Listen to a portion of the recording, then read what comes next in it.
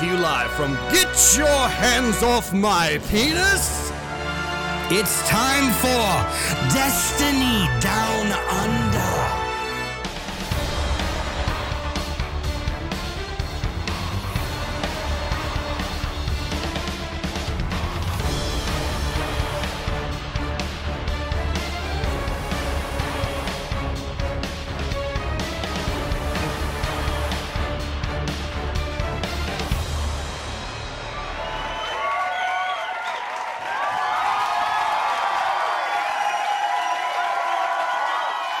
G'day and welcome to the 174th episode of the Destiny Down Under podcast. My name is Log Powerslave, and as every week I'm joined by none other than 200k YouTuber Mylan fucking Games. How about that? Hey? Next time you speak to me, you'll address me as Lord Mylan. Thank you very fucking much. 200k poggers on YouTube. Fuck, it took you ages, but dude, I was sitting at 195,000 for a fucking while. Like, so, I was fully prepared to jump into the fray and motivate you by racing you to 200k despite having like 1,800 followers. even Bife, even a shout out from Bife didn't even move the needle. Oh God! Yeah, no, not British enough. Not British enough. This week we are joined by absolute champion of the Aussie Destiny community, Ain't Pro. Fucking good bloke. Met you at PAX, had beers, all that sort of stuff, all the good shit. G'day, guys. Yeah. So we're gonna jump into talking about a heap of Destiny and all that sort of stuff. But as every week, we'll do the round the grounds and check in on everyone. Maddie, how's your week been? You've just come from a pretty good stream, I think. Dr. Disrespect Raid. Yeah, I don't know if you guys know this, but Dr. Disrespect's now playing Destiny, by the way, and he just tuned into my stream and thought, wow, what a gamer. What an absolute gamer. No, I got a really massive host from Grenada Jake, who's hosted me when I very first started streaming, actually. Great yeah, Jake's hit me up as well, man. He's a lad. He's a very cool, very good dude. So, very good dude. My strategy was I had 1,000 people that super keen on PvP, and we dressed the dog up in a wedding dress. Amazing. We just beat everyone into submission, just set their expectations very low. This is not a PvP stream. We just spoke for a little bit, and we hit actually over 1,000 Twitch subscriptions in the same stream. We hit congratulations. Yeah, thank you. I mean, it was a big goal to the fireside reading of the anthology, and the goal was 1,000 Twitch subscriptions. And like I said on the video release this morning, basically, classic Destiny community just brute force it. It was like a handful of people who gave like 200s of Twitch subscriptions. Like, jeez. Give me the lore, give me the rating. I need it. Why aren't you doing it now? Yeah, so it's been honestly, I don't want to get sentimental because we're at the beginning of the podcast, but it's given me a really big boost to put a lot more effort into content creation and to do that after my PhD. So GGs, thank you guys. Mate, it's almost like, all you really needed all along was, that one good mate in your corner telling you to go and stream more, and it all pan out. Yeah. Yeah. And the irony is that this all stemmed from the Bungie bounty, This all stemmed from the Bungie bounty and me. To be honest, the lore of this stems from Surface of God. That one kid that got fucking wrecked and that... And then we made friends and we've made up, and I still haven't hosted him. I don't know if he's about. I need to host him. Yeah, I wasn't going to give him 500 for being a troll. I was going to dud the fucking DDU. This one was safe. Hey, what have you been up to this week, dude? What's been going on this week? Just trying to stay safe. In Destiny, just cracking out the Felwinters, man. Trying to get my head around that because I never played D1. That's what a lot of people pop in and they're like, did you play D1? Did you do Rise of Iron? No, I didn't. I think the most D1 I played was the vanilla campaign when my friend bought a Xbox 360 S or whatever the slim one was, and we played through it once, and I didn't have the time or money to buy an Xbox at that point. And then, yeah, returning to this, obviously the luster of that gun has been sort of lost on me, but putting in yards for the Seraph event, and people just popping me in and saying, I'm glad you're doing this, not me, you crazy fuck. Thank you. Thank you for I'm gonna go out and just out myself completely and say that I didn't do a single one in the course. I don't blame you. I have no interest in it, and if I didn't get the gun out of it, I would have been fine with that too. Because honestly, Fell Winters is something that I still have like Vietnam style flashbacks about from when it was. I've heard stories of tales of legend about how it was horrific. It was I think the only thing that they could do that could top this would be probably the Gjallarhorn. But I mean, it doesn't seem like it's totally broken. But we'll circle back to that in a minute. I mean, if you didn't play D1 and you need to catch up on your Fellwinter lore, I've got a really good channel for you. I have been watching. No irony. My name is Vibe. You don't know us well enough yet. You don't know. I walked right into that, man. Oh man. Yeah, no. I was like, I've been watching your videos, Mylan, to catch up on all the things I missed. Nah, bye. Oh shit. Oh shit. Dude, you know, I forgot to rig it up, but I actually complimented Matt on his lore video this week, and I was worried that his head wouldn't fit through the fucking door to be able to straight. Yeah, here we go. Here's Matt as he's felt all week.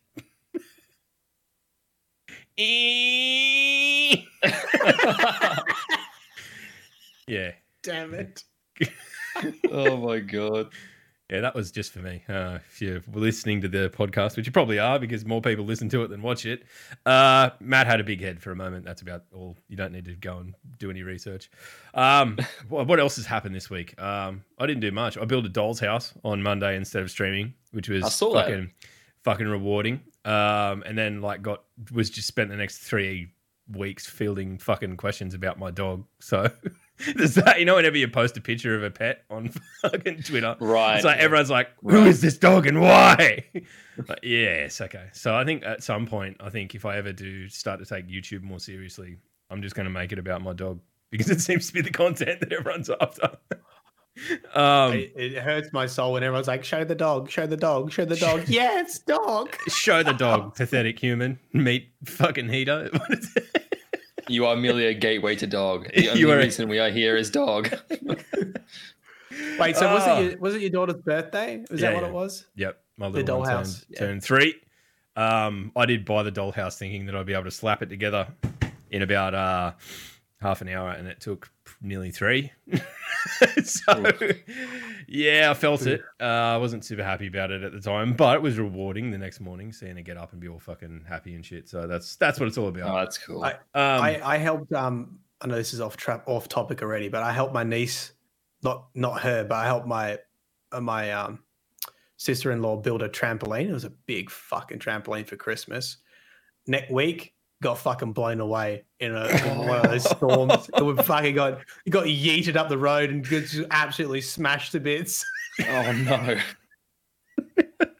It reminded me of the Christmas that me and Keg built a fucking... Did it have like the net and everything around it? Yeah, it had the net and everything. Me and Keg out in my backyard like in 2012 or something in the middle of a thunderstorm on Christmas Eve building a fucking trampoline for my daughter for the next day. Like, we're definitely going to get electrocuted here. This is bad. Yeah. But we lived. There you go. Good dad. Standing off at the side, just imagine you. Where does this bit go? This metal rod. I'm holding in the air. Where does this go? The fucking rat fart scene from Caddyshack. Yeah, exactly right. Exactly. That's exactly what I was thinking of.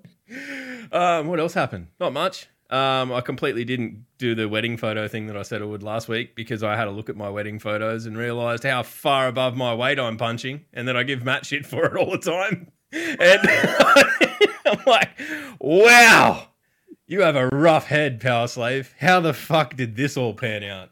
I don't know. You've only just worked out you've got a rough fucking head. Oh, I don't know. I think I hide it better now than I used to, which is probably, not convincing anyone. Wait, so you're not going to show the wedding photo? Oh, yeah, no, I probably will. I probably will. I'm just building up to it. Right. There's already pictures of me with dreads doing the rounds. on Pornhub, but I've seen it. All right, I liked that video.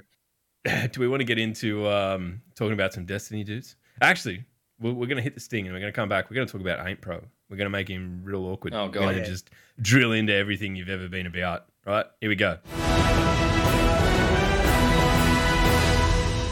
All right, here's the hardest question you're ever going to be asked. I'm ready. Sum yourself up in your own words. Oh, fuck. You don't want to hear that. No, legitimately.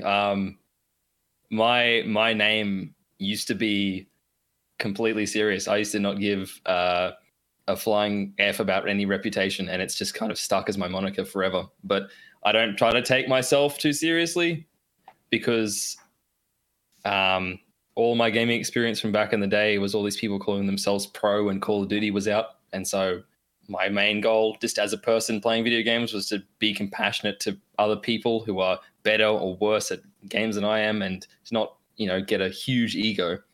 I've failed miserably. That's right. I've failed miserably. Yeah, I mean, look, there might be an opening on the fucking podcast as a host if you, depending on how catastrophically bad you've failed. Exactly. But yeah, like just I think to sum up sort of what I'm about in a couple of words is sort of what I'm trying to do right now is like my favorite thing in the world is to listen to people who know what they're talking about or are passionate about what they speak in a way that is either eloquent or informative, like TED Talks and stuff. Why are you here? Yeah. I don't know. I don't know why you're basically. I'm just going eloquent. No, what we're talking about. No. But you are passionate, which is passion because you give a shit. Because you give a shit. That's the main thing. Like watching people who roll through chat speak about like either a negative experience and then being able to sort of filter that through to like the reason why, and then have a discussion around game balance and stuff is a supreme joy for me, honestly. Right. I'd like breaking that down. Tell me how long you've been streaming for, when you start, and most importantly, I love hearing why you started streaming, because there are some funky stories out there about why people started. So hit us up. To get a little bit more personal, the reason why was around the time when I started, I didn't have a whole lot of faith in myself. And that was around the time I was playing with Jez, TH3 Jez, a lot with some of his content. Yeah, exactly. Don't know, some wash streamer. Can you just? I've never heard of him. Never heard of him. Can you describe him? Yeah. Is he Australian? Not anymore. He's not. He's trapped in the States. He's been repatriated. Yeah. Never heard of him. Anyway, moving on. Yeah, that washed streamer he basically said to me, "You should do this. I think you'd be really good at it because," and he listed a number of reasons. And the concept of putting myself on camera for the entertainment of others was a completely foreign idea. I like making people laugh. I like being stupid on camera, but I don't have a lot of faith in myself. And so hearing him, someone that I looked up to in a comedic fashion, in a work ethics fashion, in a popularity fashion, in a game skills fashion, all this time, like him considering me his friend, saying that to me was not that I realized it at the time, but very much what I needed to hear. And that's the whole reason I started. And it's just sort of been a wild fucking ride since then. Wow. And when was this? This was in 2018 it probably would have been like close to February when I started. Nice. It was just a little bit down the road from when Eater of Worlds hit in Curse. Was it like January, 2017, 2018? Yeah, right.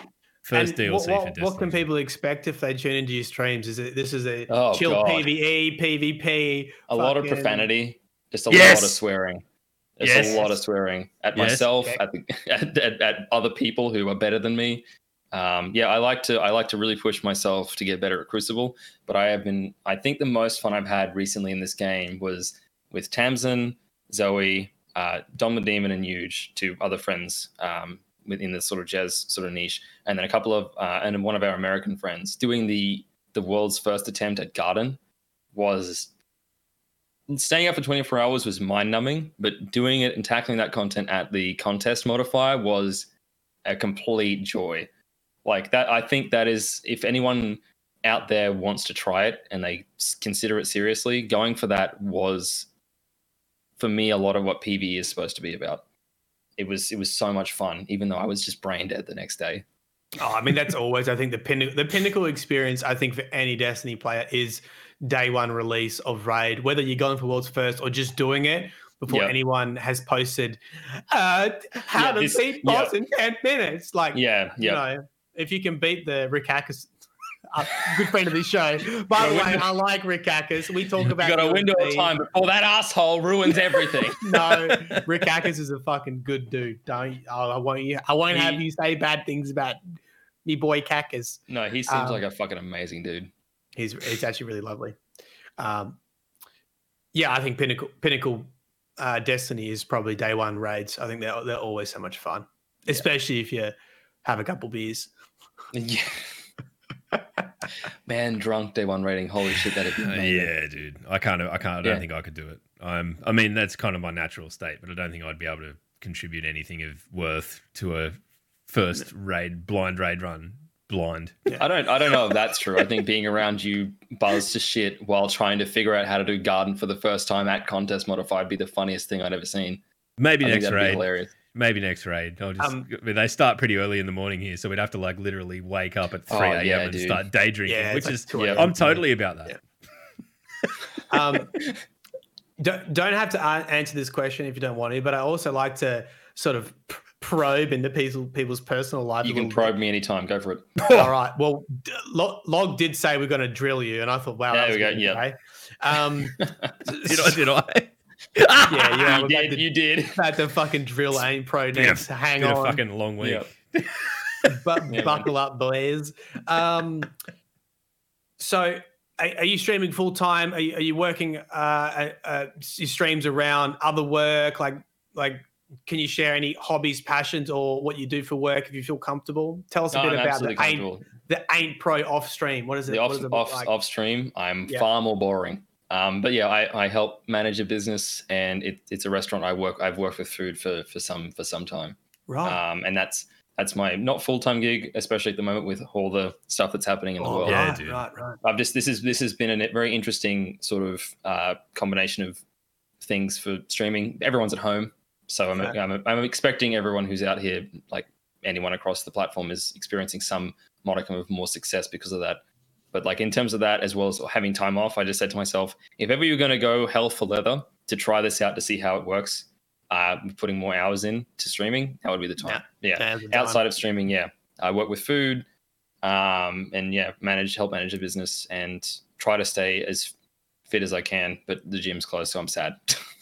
So is your background more business or like chefing, or is it a bit of a combo of both? It used to be. I'm all the skills that I have with food are self-taught, and I got handed a bone a while back at a business that I worked at before this, and that's sort of where I cut my teeth in the industry because I guess it's a story I think I've probably shared before. I was originally going to uni for forensic science, right. And I was really big into chemistry and physics. I'm a bit of a nerd for math as well, and I hurt myself working after I came out of uni. I hurt myself and taking a break. I dropped a big heavy thing on my foot, and it was at that point in time that I was sort of looking at policing as a career, because you've got to do a number of years of standard duty police work in QLD to be considered even for a position. You sort of raise your hand and they say eventually for forensic science. Yeah, eventually we may get to you. Specifically the photography and specifically the crime scene analysis aspect of those things, less the investigative work. At least this is how it worked back then. But I dropped something heavy on my foot and really busted my toe, and it took a long time to get fixed. During this time, just a spoiler alert, chat, anyone who is here listening who would consider themselves applicable for police work, I consider myself probably of a point in time in my life as a man who would be able to approach that career. The boy that I was then was definitely having second thoughts, and so I spoke to somebody who had sort of been like, you know, if you go for this, I will sort of back you. I spoke to them and they said, if you're having second thoughts about this career path, you probably may want to reconsider what you're doing, because the things that you see, as you might understand, would definitely be impactful, and they do train you for that kind of thing. But at the same time, it's if you're having second thoughts about this now without going through all of that, that's a bit of a hurdle to cross later on down the track, if that makes sense. Holy shit, we've just dived deep. We've just gone good. deep. It's good. This is a part of the thing. Like my connections on the internet and people telling their stories are huge. I don't mind talking about that stuff at all. Yeah, but that's it. Like if it's raw and it's honest, and that's all that really matters, because there's kernels of it that other people will relate to. It's exactly, yeah. So, dude, I need to. This is incredibly personal, but did you decide that you wanted to get into that line of work because you saw CSI Miami and were inspired to wear sunglasses? Honestly, there was a lot of that whole. There was a lot of TV. Yeah, there was. Exactly. Exactly. Yeah, I saw in my head. I was like, I want to be that guy. Yes, wearing a suit everywhere and be like, I've cracked the case. I'm not going to tell you how until later. Let's go catch our pup. There's a lot of there. It is a joke, and that's very funny. But at the same time, it happened to a number of the people that I met going through university. Like, man, this was over romanticized on TV. That's the only reason I got into this. It was like that era. Can you imagine that how era? Many, yep, 100%. Yeah. How many memes it would have been in that course? Like everything you do would just be that fucking Horatio, whatever his name is. There was a lot of that. Assignment due tomorrow. Yep. Have you got that assignment done in time? Yeah. Are you having fun in the course? Yeah. That kind of shit.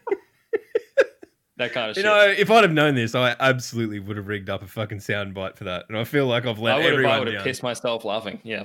That would have been hilarious. I mean, that probably would have, required some level of preparation and knowing all this stuff ahead of time. And we had that conversation before we went live. We don't prepare anything, so we kind of just get these kind of awesome raw conversations. But dude, it's like, I don't know. Like, I guess the other thing is, we all play Destiny. We're all kind of rusted on in the Destiny community at this point. We've, as I said, we caught up at PAX. We kind of got the community together for all that sort of thing. Matt and I have been doing this for probably, I've got children younger than my involvement in the Destiny community. I'm more invested in Destiny than some of my kids. So,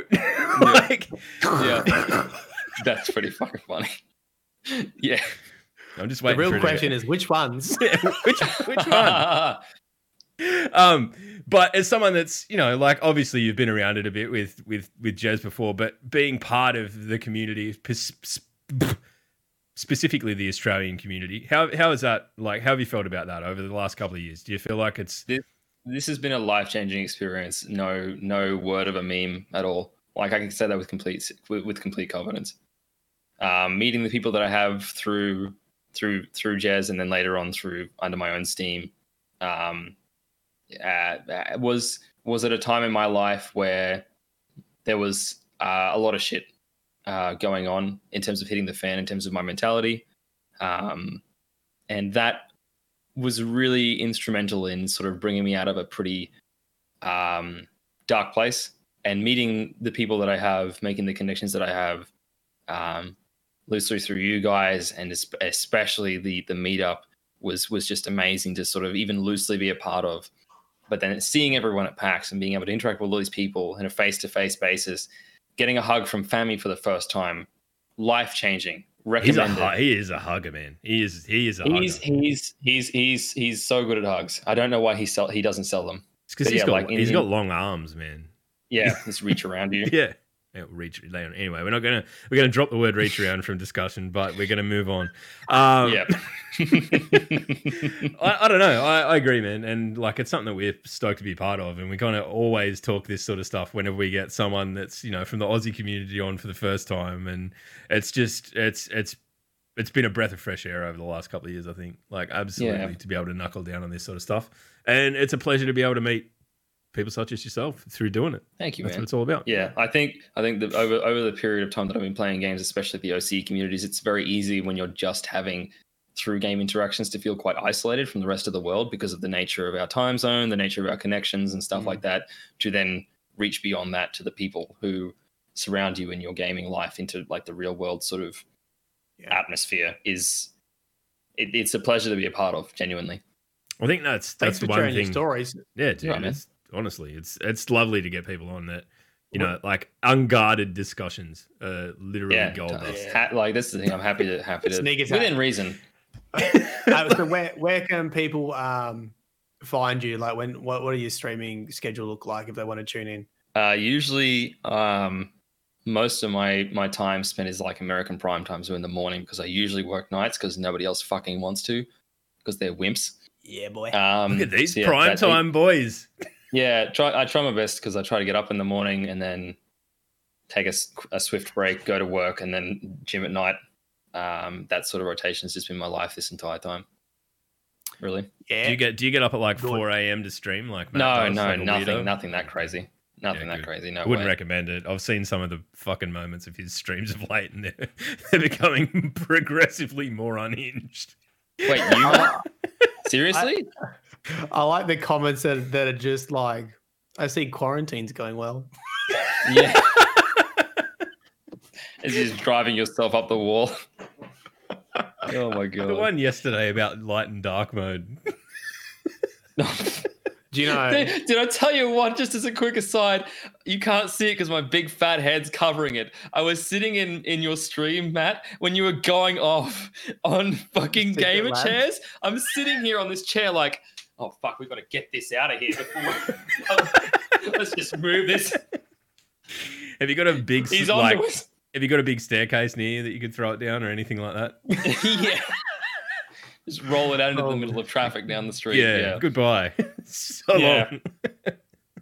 Oh, dude. It's one of those, I don't know. Anyway, we're not diving back into that. No, we're not getting back into that. I'm just developing funny anuses. Yeah. All right, well, what we might do, we might hit the sting again. Double stings this week. Extra value. That's what you come here for. And we're going to talk about all the shit that's happened this week in Destiny, because there's a bit. All right, straight off the top, Aints done a shitload of throw the ball at the ball activities. So we need a round of round of applause for getting it done for everyone else. There were a few, there was some people that really dug in. Katie, bloody Chevy, all those people that were at the coalface doing like 400 of these fucking things. I can't believe that. Respect, but I did none. So, I'm I'm not even embarrassed to say that. I think it was one of those things where it was a bit of a big ask initially, and I think that slapped people down. But kind of the unfortunate thing was that once we got to the end of it, once everyone got to the end of that part of the quest, went to Fellwinter Peak, or to Vostok, walked around Vostok for a bit, picked up some scanny bits, and then did the shotgun kills. Nothing happened. And, this being the Destiny community, everyone just took it really well and was like super patient. Like, no worries. We're just going to look, no, I understand things sometimes Hell go also wrong. Froze over. It was weird. Just really supportive of the community guys from Bungie, and everyone it's just great to see the community coming together and being just so positive about everything. No, that didn't happen. That's fucking Fantasyland. Everyone, well, not everyone, a lot of people didn't, but a heap of people carried on like an absolute fucking dickhead. I must just never follow those people because my Twitter's uniquely positive. I just see a lot of people ragging on them, saying, give them time. Jesus Christ. I think you're following the right people. Yeah, I think you are following the right people. And I think like Destiny's kind of suffering at the moment because there's people who've like burnt their cards with the game, right? Like people who, through their own shit behavior or whatever, have like alienated themselves from ever being able to be supported by the community at large. So they double down and just become more and more toxic and just spin shit to get engagement because it's the only last little fucking bastion of relevance they can have. Like honestly, yeah, it's pretty fucking tragic. And like, but you know who these people are. I'm not going to name them because first and foremost, they're not fucking worth it. But secondly, like you just like, dude, how long can you just be a toxic fucking idiot for before everyone's just like, this guy's? You just end up like Wish. No one cares, right? You just end up fucking on the Destiny, you just go and fucking fail at Fortnite or something. Leave everyone the fuck alone. Jeez, that got fucking incredibly toxic, didn't it? I'm fucking here for it, man. I'm fucking here for Fortnite and leave us alone. Yes. There's been a couple of times this week where the boys have been like, look, Log, put your fucking claws away, man. You're really catty at the moment. I've just gone and fucking done it on the podcast. So anyway, content. Have a good day. That's perfect. But the pod's good. It kind of sucked. You can go and complete the quest now, but Bungie showing the actual lines of code that were all right that led to us respawning out the front of Eris rather than into the mission itself. I think that just goes to show how tiny these details are and how, for the most part, they get everything right. Like this is obviously it sucks. It was, the one thing, right, that needed to happen and it didn't. But I don't know. I think everyone's going through a fucking shit time worldwide at the moment. And I think that is absolutely exacerbating both, this season hasn't been great. And I don't think anyone's going to fucking, put their hand on their heart and choose that hill to die on defending it. But at the same time, I think it's exacerbated by the fact that people are generally pissed off. Like I'm pissed off and it's got nothing to do with Destiny. People were just cranky because I wonder, I don't think we'll ever find out, but I wonder how much the working from home impacted testing of the Felwinter's Live quest. Because I imagine they usually have test kits and they have the Q&A guys come in and test everything before it goes live in the Bungie studios. Yep. And I wonder if that process was hampered in some impacted by, because, it feels like it probably should have been something that was caught, but it's fine. Like it wasn't, and then it was fixed. So, I think it's one of those things. And I've seen the dickheads on Twitter doing that. Oh, this just proves that Bungie doesn't do QA. Yeah. And I'm like, what? So they made a quest, right? You're trying to tell me that they made a quest and at no point through its entire development did one person run through the quest. Fuck off.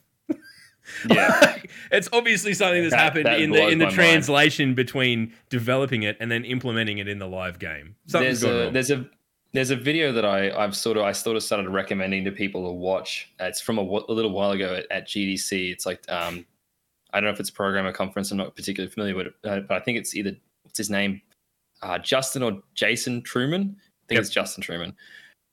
Talking about like the way that this was informative to me because I'd never seen it before. The way that Bungie made Destiny to handle like transitional sort of corridors between the bubbles that we exist in the game world. And I would be very curious to hear about if it's to do with that, because the whole ramp down into the bunker is like a transitional corridor into a new space. Right. Yeah. And so I'd be very interested, but they're probably never going to tell us, but I would be really, really interested to hear about that. And it's obvious that like loading into that different mission space aside from the regular bunker, something has gone horribly wrong. But like, seeing people go off on an entire dev studio and more specific DMs it really irks me. There's just no need for that. I think that sometimes people let the fact that Destiny encompasses their entire life get in the way of like logical thought patterns. Like when you read messages where it's like this quest didn't work and like I feel attacked personally because this quest didn't work. Like go out and do some push-ups for fuck's sake. Do some push-ups. Drop and give me 20 just for being a flog on the internet. I'm trapped in this chair and I only play Destiny. This quest has ruined my existence. Send help. I don't know. It's hard for me to tell because I haven't really been part of another game community apart from Destiny. Like, Destiny's been my one-stop shop for being really, connected with the game community. Like, does this happen in other games as well? People are like just obsessed with it and they'll complain about it, but they won't take a break and they won't do other games. Look, I just think that most other game communities are just really polite and no one's toxic. I just think that it's just Destiny that's uniquely bad. I can't see anyone who plays Call of Duty getting angry about anything ever. Oh, but are they simultaneously angry and also committed to playing the game like 4 hours a day whilst being extremely angry? I hate this game. It is my life. Yeah. Then you just hate your life. I think Destiny has a way of drawing people in that way. Like this, it's just a supreme passion from everyone. Yeah. That sometimes is miscolored a very particularly negative way.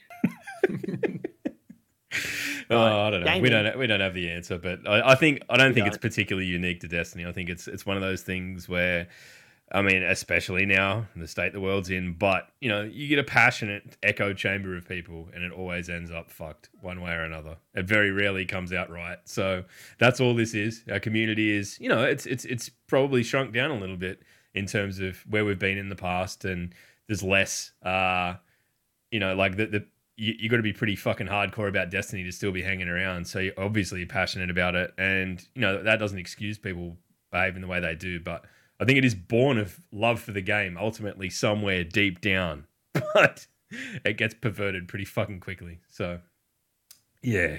Anyway, that was a fucking dour note, but I haven't actually had a chance to jump on and get the shotty in my hands yet. I'm just about finished that last step, but my personal highlight of this quest so far was actually getting in and climbing up Felwinter Peak again with the boys. We did some mountaineering, me, Nick, and Sass. We got up there and did some yodeling, and then jumping off of the top of the mountain and slamming all the way back down into Vostok was my highlight of the week, because it's not something I thought I'd get to do again. I thought that was sort of all stuff that had been left behind, but you can actually, in those story missions, get out of Vostok, jump across the bridge if you can, you know, get a sword, swing your way across, and climb up Felwinter Peak like it's Rise of Iron all over again. So a bit of nostalgia. So we probably should let people know. I'm assuming you're going to talk about the Felwinter quest. If you haven't done the quest and you want to do the quest, please leave. We'll see you later. Fly, you fools! Fly. Oh, there's still time. Yeah, you want to, like, if you've got headphones in, take them out of your ears and throw them at a wall. Like, get that shit out of here. Get that. This is the point, right? So obviously, I've been kind of treading water because I know Maddie's going to come in and talk lore, and I want that, and I'm here for that, and that's what this has sort of all been building towards. But have you managed to get the shotgun in your hands yet? Yes. Is it good? Is that?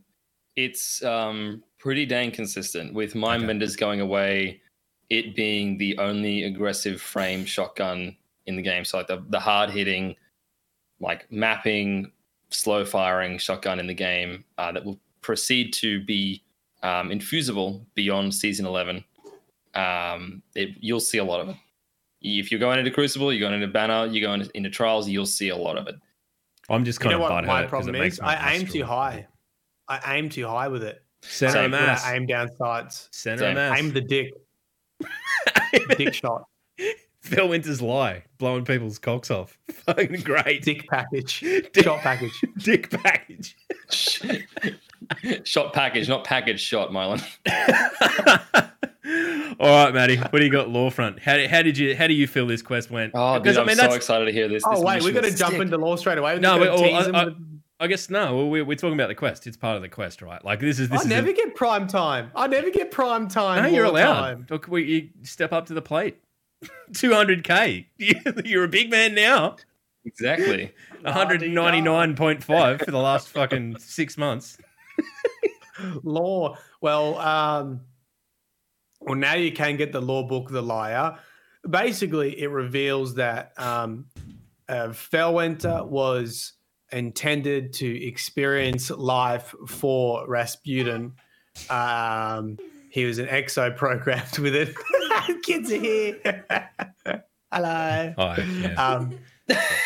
He was an exo programmed to basically go out and experience life, and this was how Rasputin was going to check his protocols. This is how Rasputin was going to check its morality, was to have someone experience it for him, and that was Felwinter, and he was programmed to do that.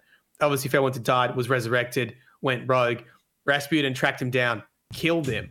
Felwinter was extremely powerful because he had in his frame essentially he was a Warmind cross Exo, which is one of the things I haven't read. It was actually in the Felwinter's like lore tab, which I didn't have access to when I made the next video. Felwinter was a Warmind cross Exo, so probably the most powerful Exo you're going to find. Rasputin kills him, and then we get the amazing cutscene. Oh, not cutscene, but I don't know, interaction in the bunker where he's talking when Rasputin's telling the story about the tyrant killing his son. And it takes you basically through the whole story of Rasputin and Felwinter as a metaphor. You know, the tyrant lived through a golden age. He had a son. The son collected information for him and helped him be a real boy. I don't know, whatever he says. So direct. And then at the very end, it's like Rasputin says, "Because I couldn't have him, I killed him." And then it says, "I for the tyranny." He looked upon his tyranny and wept, or something like that. And my next videos, I think a lot of people are like, why did he kill him?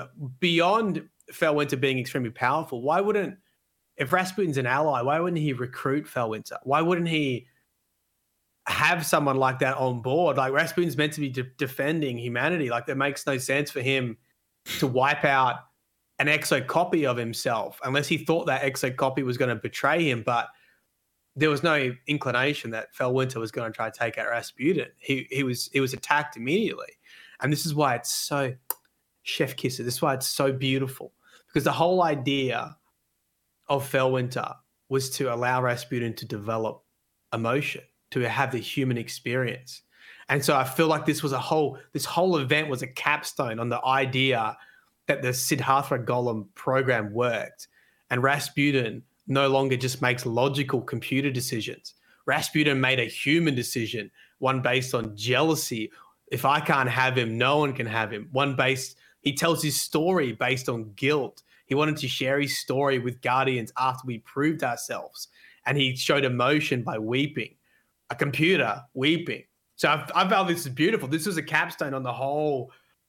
Rasputin is no longer just a robot. We've known that for a while, but this sort of puts a nice little cherry on top and told the Felwinter story. So it's such a pity that this quest has been overshadowed by the troubles that it had, because walking down into that bunker was something special, and especially the capsule opening and just seeing that, because again, didn't play Rise of Iron, just seeing that all that was left of Felwinter was his gun, his bracer, and then like his boot, and that was it. Yeah. And the rest of it was just filled in with a hollow image, and he's just like, he's got him there. He's like a constant reminder of, you fucked up really badly. Yeah. Don't do that again. Yeah. Yeah. The coffin. So amazing. Right close to Rasputin's heart, basically. Yeah. Once again, it was beautifully themed. I think it was perfect. And I think it's got to be the highlight for how to tell a story, really. The lore book was meshed with the story. And I sort of feel bad now, because a lot of lore books you'll never see it eventuate in game. Yeah. Which is always why I'm quite comfortable talking about them regardless of what's being released. Yeah. And I apologize. I probably ruined it for some people. But it also complemented what you were saying. Like, if you didn't have that backstory, this is the thing with like the lore books, like you either don't read them and you experience the cutscene and then you're like, oh my God, like you don't know what they're talking about. And then you go read the book and you're like, okay, that's what they're talking about. Or you get the background knowledge and then you experience the cutscene, like, oh my God, this amazing cutscene. I understand why he's saying these things now. So it can sort of go both ways. Big time. So there you go. I can't wait. Really cool. I can't wait to get in there and run it through now. Like I'd kind of got into this. It's really special. It's really good. I think it's. Oh, you haven't done it yet? Like, no, I haven't done the last step. I've just got to finish off the shoddy kills, then I'll go and do it. Oh, well, yeah. Now with that, just wait. It's really impactful when you see it. It does. When did they use that? You know, when you used to get your powers back in at the beginning of Destiny 2, and you went through the broken shard, and you had those like holograms. It does that. Yeah. It does the overvoice with the holograms, telling the story of Rasputin, of Felwinter, as you go through it. I think that we've been waiting for something to come along like that. That's always been the criticism, right? Like that the lore books and what happens in game have been somewhat You know, like you either got one or the other. You kind of never really got both. Yeah. Where this is, you know, by the sounds of it, having not experienced it yet, but listen to the way Maddie's talking about it, and I can tell he's fired up. He's got a law boner hiding under the desk. I think. See his camera tilt backwards a little bit in a second. he had a camera under the desk the other day. I think he's got rid of it because it was a bad idea. What? Why? Why did you do that? Just for his dog. I just went to use my his Stream Deck, my sit-stand desk, and it's broken. Oh, fucking! It's all gone wrong. Shit! What's it broken for? That's a tomorrow job. But like, I was just thinking for so long, like I was trying to write this script, and I was just thinking like, why this doesn't make sense, and then it was like. And then hearing those things, I was like, "That's why it's not meant to make sense. He's not meant to have made a proper decision. He's meant to be a dumb human, and that's why it's so cool." He's been fucked up and overwrought by emotion, and that's kind of the payoff. That the Fellwinter experiment worked 100%. Yes, but it made him fucking crap. Yes, it's so many layers to it. It's really nice. I love the fact that also like it also dips back into the Rise of Iron stuff, like the fact that like again, hope you guys are tuned the fuck out because like Fellwinter got baited into pursuing Siva because that was like Rasputin was feeding him this information, right? Yes. And that like led the Iron Lords to assault the Site 6 or whatever it is, and that's what led to widespread chaos throughout the EDZ. So all these broader ramifications are personified in Fellwinter and fucking Rasputin being like, but I want him. But I want him. Yeah. There was a shade. It's very look, they respected what previously had happened. They incorporated what happened in D1 into the lore. Yep. They brought back a favorite weapon, and then they also gave you like if that mission wasn't bugged, this would have been a success, 20 out of 10. Success. Yeah, like, 100%. And the lore book matched what was happening in game. I think that's probably the closest to the perfect formula for telling a story in a season that you could get. It's just such a shame that it was overshadowed by one fucked line of code. Yeah, right. 100%. I think we do this. We go. Very well done. Good shit, Bungie. Good shit. And 100%. Yep, we do that. I think that if that sets a standard going forward, we're going to be in for a great time because I find it hard to believe that they're going to dabble with bringing back something like Fellwinter's Lie, and it's not sort of paving the way for an ultimate massive big payoff mission that's going to see us get something like the G-Horn back. I think that, you know, you always get those dickheads on the internet that are like, it's just fucking stuff that was in D1. But these weapons have lore behind them and have meaning to the community. And I think that this was an experiment with that. You know, we saw it to some extent with Outbreak, but this is, you know, people are passionate about this sort of shit and it works. So I'm all for it personally. Yeah. All right. Well, and look, the gun's great, but I also don't think it's like there's a lot of people running it in Crucible, but it doesn't feel fucking stupid broken. Like, it feels like for someone like me who hasn't played PvP since Destiny started and all of a sudden now wants to be a PvP gamer and getting raided by Grenadier Drake, right? And now I don't have a decent shotgun. It's fantastic. I've got something that I can actually use in my arsenal. It's fantastic. I think that's also the thing moving into next season. Like, new Mind Benders isn't going to be as useful anymore. People are going to be really sad about that. So giving all the preemptive complainers this. Yeah, they just need to bring some people back aren't happy. Yeah, fucking Icebreaker.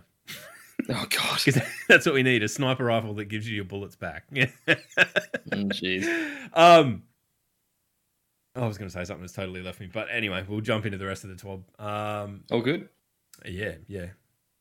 What was I going to say? Yeah. No, this is just an example of how my brain works or doesn't. Look, the TWAB was pretty weighty in terms of some sandbox changes they're going to jump in and make, and a lot of them seem to center around reload perks. Now, personally, I kind of didn't feel like they were in that bad of a spot to begin with. I felt like they were usable, and my preference would have been that some of the other perks kind of had a bit of a bump to come up to par with that, but if this is the way they're going to go about it, then I guess fair enough. That's, it's their baby. It's not my game. But probably the most ridiculous thing of note was the the actual tangible buff to dynamic sway reduction, which for me, using the summoner, Astral. The summoner is just gonna make an even fucking broken gun broken. Laser. So it's going to be a very, very, very interesting time for auto rifles next season. I think they're gonna. What was the buff? What did they do to it? Well, they didn't actually buff it. Increases sorry, go for it. They didn't actually buff it. They just made the way it's presented in game more accurate to what the actual effect is, so that ultimately your reticle doesn't move as much. Right? It's like the right. So it adds 10 stability over time. Where apparently that's way more powerful than it sounds. But reduced reticle movement from stability should now tell players this is working. So more or less, it's more accurate. It's more stable than I can kill snipers because you're going to have a better gun. visual cue of where you're aiming. Basically, I think that's the way I understand it. So I already kill snipers. Is that right? With this gun. It's a fucking auto rifle. Yeah, that's just about right. The 10 stability over time, in addition to the accuracy as well from dynamic sways, there's a whole bunch of stuff that I don't really truly understand about cones. That can be Fallout plays in Drewski's area and Reddit's fucking area to decipher. But like, there's a whole bunch of. I don't know. I didn't pick those guys for being big on the cones, but fair enough. I know. I was like, I can tell you right now. Okay, Log. I can tell you right fucking now. Log can tell you like one or two things about some cones, mate. Yeah. Not those cones, your bullet cones, where you have a chance to shoot the bullet down. Sorry, not the fun cones. Finally, my time has come. Destiny and cones. Here we go. I can talk on this subject. Yeah. Oh my god! But yeah, it's gonna be really good. Look, I tried to read the TWAB, and I'll be honest, I sort of faded a bit. I could tell these were big changes, but I couldn't work out whether these are good things or bad things. I did hear a couple of rumors, sort of saying, not rumors. I look at Twitter, and people saying, like, why are we nerfing perks rather than introducing new perks? Like, do you guys know what the feeling is about these changes and what people like them, don't like them? Mixed opinion? A lot of people are kind of like why? It feels like an unnecessary kind of nerf because the reload to the reload stuff. Yeah, to the reload stuff. They weren't that bad anyway, right? Like, they weren't egregious. They were strong without being fucking broken. And most of the issue that we're seeing with the guns that dominate the meta at the moment are inherent. So nothing else is relevant. Yeah, they're inherent to the gun, and nothing else is, in that, able to compete with it in that archetype. So probably of concern, and like, this is one that I didn't really argue with Sass. We had a passionate discussion yesterday about is changes to the low zoom sniper rifles that they've kind of telegraphed but haven't really stipulated here. Yeah. Now, like, I mean, where do you sit with that? This is one of these things where no matter what position you hold, I think you're damned if you do, damned if you don't. These guns are broken to an extent because of the way flinch works in Destiny. But flinch works in Destiny on most of the other guns. So do you change the flinch or do you change the gun that it doesn't work on? Okay, you need to give me more background. Fill me in here. What's happening? Go Aim Pro. I've got a whole other tangent about why I think these changes are stupid. That's the thing too. This is fine because I'm stupid. So explain it to me like I explain lore. More or less, there is a chance with the way flinch works in Destiny and the way aim assist helps low zoom sniper rifle scopes that you can get flinched onto someone's head when you weren't. And so in the heat of a moment, and you'll notice you've probably done it yourself, where you come out of an engagement where someone started shooting at you and you go, fuck, and pull the trigger and you blow their fucking head off. And you're like, I didn't deserve that to happen. And that is actually completely 100% correct. You didn't deserve for it to happen because it was probably sort of a culmination of small little adjustments that the game is doing on the fly that all happened at once, but they all kind of habitually, or at least repeatedly, push the reticle towards the head. They actually make hitting headshots in that fucking easier specific context easier. what are they changing then? They're making that happen more or less? They haven't sort of. They haven't said we're what they're specifically looking at them into ease of use for sniper rifles, because the reason I think they're addressing this is 86% of sniper rifle uses in Crucible, and they list that as between Revoker and Beloved. Both low zoom factor. Beloved is adaptive; it's like the 90 RPM, and then Revoker is obviously the high impact. It's the Crucible Pinnacle that returns the round. I think my tangent was, I don't know how much of the low zoom. I didn't realize that low zoom was more prone to the aim assist jump back on sort of deal. I didn't realize that. If that's the case, I don't. I think a lot of the low zoom is like the ease of use that the gun gets when you're not looking at the other end of the fucking planet when you zoom in, when you ADS your gun. For me personally, I don't really know much about that whole bullet magnetism stuff, but for me, especially like Revoker's breaking of ammo economy by not punishing the player, not having having a very small window of time that it takes to get your bullet back after you miss, can just lead to people sitting in the back of trials maps and stuff. At least in my experience, it just slows the game the fuck down. As someone who only recently got Revoker, I had flashbacks of that entire conversation. I remember using them and like, this is so good. And I'm like, I understand why people are angry because I'm such a shit player and I love it. Like, all these bullets keep coming back to me. I'm like, I get it. No, I get it. I think it's like, and to be honest, like low zoom scopes are the ones we're talking about because they're really the only ones that are viable in Destiny PvP maps. Like that's the other side of this coin is that Revoker and Beloved are, Revoker you can get by getting sniper rifle kills in fucking PvP. It's like, that's what you're there to do anyway. So you go and everyone can get it. It's not that fucking hard. You can absolutely get it. And it is a sniper rifle with training wheels on, for all intents and purposes. You get your bullet back if you miss. It's as sticky as shit. It's as good as you're ever going to get. Beloved is a little bit different, but like with it can get perks on it that are incredible, and it's farmable. So, and it's not been too difficult to farm because you could get it through the menagerie. I think that's why you still haven't taken me to the menagerie yet. I'll take you, mate. There's some guns that you. Then again, they're all getting sunset anyway, so fucking forget it. Jesus, no point. You made that sound like a date, and I feel awkward now. Take me to the menagerie. Oh my god. Pay me like one of your French girls. Oh my god. So, but that's the thing. That's the thing. Let me check my calendar. Oh, busy on that day. I've got other shit on, like just sitting around. So I think that they're kind of the perfect storm. So they're easy to get. They are easy to use. They're the scope that is viable in the Crucible, and they are, as much as anything, impacted by these sniper changes. Yeah, the flinch, the way flinch works. But I don't know. I mean, that's what I was kind of getting at talking to Sass, and there's no right answer for this. He's probably what does Sass want? What does he want? Well, he thinks flinch is fucked. He thinks it's broken. Yeah, which it probably is to some extent. But are they going to be able to change flinch and have every gun in the entire game still function? Like, because most guns work fine. Wait, does he think flinch is fucked, or does he think because isn't it the flinch reduction perk that gives you the fucking lock onto the head? Isn't it that it's when you've got that on and you're of, off target, it'll flinch you onto the target? It's basically a combination of the flinch, the aim assist, and the way the scopes work, or more or less where you are in terms of. Do you know what it sounds like from a coding perspective? It sounds like the fucking power ammo bug that will take.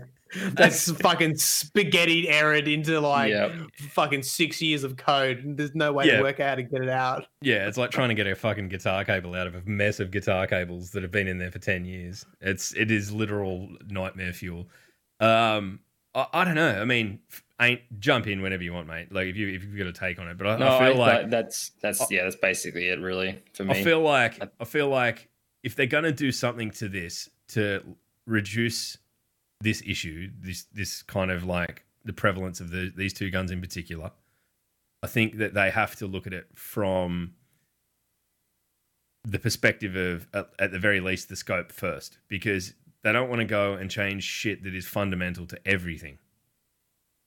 That's kind of my perspective of it, because then it becomes a heaps bigger job, and they run the risk of breaking heaps more things. I think like if they can find a way to tune these scopes so that they aren't providing this benefit as repeatably, then that would be the ideal for me. I don't know. Like, I know a lot of people are calling for snipers to go back to the way they were before they were buffed. I kind of didn't snipe back then, so I can't really add any kind of weight to that. So, but if True Vanguard's saying it, he's probably right. Yeah, he's a pretty informed dude. Yeah, he's pretty on it, and he's pretty good at it too. So I think if that's the way the discussion goes, fine. Yeah, if there's a way to make aim assist not as egregious with those particular weapons and in specificity with low zoom scopes, then I'm all for it. I don't think I think the low zoom sort of requirement is just for the ease of use for the weapon. The fact that it gives these added bonuses is pretty. It doesn't feel good to be on the receiving end of. I think is the prevailing thing, and that's why it's used the most. Oh, it's egregious. And like there are when you've got me and Maddie sliding around corners, getting shot and pulling off fucking headshots, something is fundamentally wrong with this game. Yeah. Like it's broke. There's just something going on that shouldn't be going on, because we should never be able to do that. But the other thing that's in the TWAB this week is a list of what will be returning weapons in the next sandbox sort of, I don't know what we're calling it, the next suite of weapons that'll be viable. So there's an absolute shitload. Cache. I don't know. This feels like Bandoila. Caber and Kabir all over. Bandoila. Yeah, did you know Matt for his whole life misread the word bandolier? There's a couple of those getting around the place. I can't think of any specific. Like you be talking to someone and then they'll just say something completely wrong. You're like, what? Yeah. Because then there's the moment where you're not sure that you've been saying it. Yeah, we've done it once. We're not doing it again. But there's a few old favourites coming back. The Urinal's Gift, Last Hope's back. The Old Fashioned, it's a cool gun. I'm not. It'll be interesting to see how like the farming process goes for getting decent rolls on these guns, and how effective and how easy it is, because there's a lot there. And I think if they're going to do this and kind of curate what we get back so that it balances out to some extent, I'm totally for it. I'm totally for it. I don't think Urals is ever going to be back to being as bullshit as it was when it was first out. I think those days have passed, but I remember Controller, because it was the first time I played PC. Controller and Uriel's Gift. Fuck's sake. We thought, do you remember the first week we played like comp? We thought we were heaps good. We thought we were gods amongst men. We weren't. That's why we called it Urinal's Gift, because you just piss on people. Just Yep. Let me try summarize. So they're limiting the size of the world loot pool, but sort of curating what you can get. So this is the relevant gun. These are the relevant guns for this season. Is that correct? Yeah. So they'll be the ones that'll be reinstituted. You'll be able to infuse these up over the next year. And I imagine they're going to probably look at the potential roles for these guns too. I'd like to think that they're going to revise this a little bit, because if they don't, and if they're just bringing them back with the stock old random rolls, I think that adds an element of like meh about it all, because they're already guns that you've got. But there's a good mix there. There's and it seems like they've kind of cherry picked from a few different time periods in Destiny 2. There's launch guns in there. I want to see some of the faction like stuff come back. And is the old fashioned? No, it's the Dire Promise, but I want to get a Maxim back. That the sniper rifle from New Monarchy was amazing. Maybe next season. So how are these are world loot? So these can be dropped from any prime engram you get, or any you kill a dragon, then a purple octagon pops out of him. That's any of those. And what about vendors from vendor loot? In game. I think it's only from if you go to Rahul and then spend 25 shards, legendary shards, you can roll these world engrams. I don't think you can get them any other way. It'd be interesting to see if with this comes along a vendor refresh as well. I really hope there is. I think it'd be fucking super timely. We're due it's for so it. Stale. We're due for it. I don't think that I find it hard to believe that there's anyone who plays Destiny with any regularity that hasn't got everything they could possibly want out of those loot pools already. So, Matt. Matt raises his hand. I've been doing this for 3 weeks. Destiny feels so fresh to me, to be honest. Yeah. Maybe there's merit in it. Just leave it till right at the back end and come in, because then there's heaps of content. You're fucking sweet. Yeah, my good friend Anthony, he's just picked up the game first time, and I just don't know where to start. I was like, mate, you've got a lot of catching up to do. I don't know. Just try your best. Give it a crack. Try your best. So you've got a good YouTube channel you can watch. If you need to know the backstory, give me a call. All right, well that's about it. If there's anything else you boys want to talk about, by all means, what we might do is open the chat up. Here you go. There you are. You're in. If you're writing anything, you're famous. Look, Mylan Games is fucking in there writing in the chat. It's his actual show. I'm not sure what he's doing. I want to ask Ain't about trials. Have you done trials? Have you done much trials? Have you gone flawless? I haven't played trials since week 5. I went flawless the first 5 weeks to get the collections done. I played with Jez, Dom for the first couple of weeks, and then I had the privilege of playing with Sass and Aura. I think I was on the best hot streak of Crucible performance of my entire career in Destiny, and it just got a bit too much, unfortunately. So I'm sort of taking a break from that, not to burn myself out, which some of these complainers on Twitter probably should consider, not to get too angry. Trials is so different from every other fucking game mode. It's like playing a different fucking game. Like, I love elimination. I love elimination a lot. It's we talk about this. Like, we'll go and play a trials card and play one trials card and then go back to comp, because comp feels like fucking just chill out, easy street. Yeah, with it's. I don't know. I mean, obviously, I feel like comp is so good now. I feel like comp, like, it feels exciting to me, but it's not like, it's not just basically three people just waiting for someone to make the most tiniest mistake, get a pick, and then collapse on them. It's like going back to jalapenos after being force fed a fucking ghost pepper. That's sort of what I feel, how I feel about trials, to be honest. Yeah, I mean, and that's kind of it at the moment. It's a pretty strong analogy for trials, given the amount of like hacking and all of the negative shit that's coming along with that playlist at the moment. It is like someone literally shoving a ghost chili down your throat. You're like, I don't know. I mean, I didn't play last week. I thought it was fucking Widow's Court, wasn't it? It was the big map. I thought, nah, I'm just going to leave it. Mate, I had the worst time on Widow's Court. Widow's Court hurt my soul. I just thought I'd leave it. I might give it a run this weekend, but I feel like I'm kind of in that zone where I'm not hating it that much. Like, I'm kind of like, I get in, I don't play till I'm burnt out on it. I just do a couple of cards and I'm done. And if I can stay in there while it is literally the most toxic place in the world, if they do manage to turn it around, then it will seem super friendly in the future. Yep. And I'll have a great time. So I don't know. I just think I don't know. Look, we've had some pretty big discussions just among sort of our mates over the last week about things like the hacking and all that sort of stuff. And I just sincerely hope that there's an answer in the pipeline. But anyway. Sticky Frano asks, do you think this season wasn't as good because it was PvP oriented? No, I'll answer that from my perspective. I don't think that's the case. I think that this season was going to be light anyway.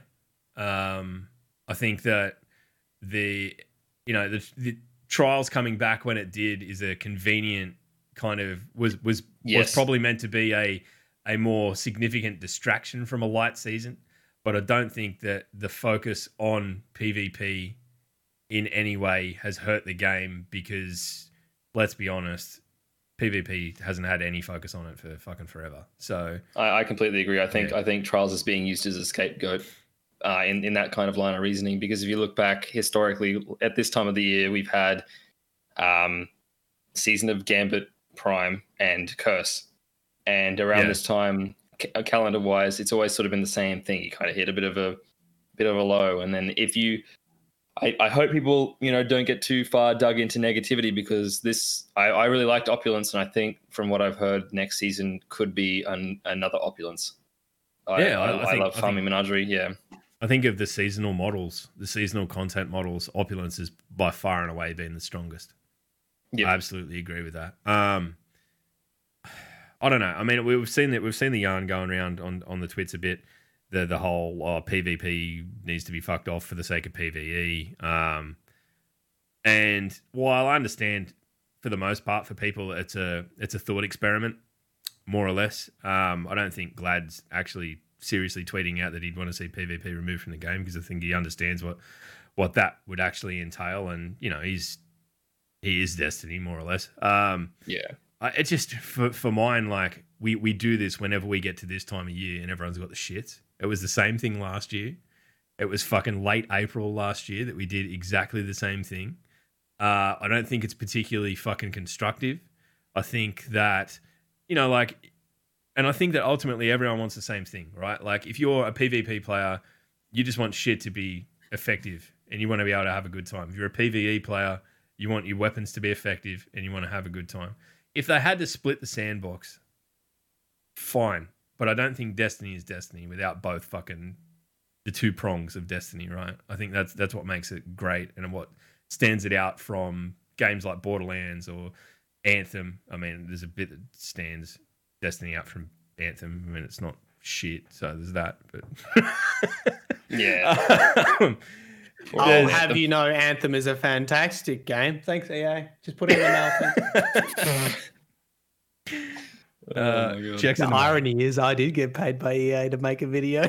Oh my god. Did you really? I didn't know that. Yeah, you did. Mate, not just one. Dude, I fucking made, was it 3? I think 3 videos. Nice. 3 videos.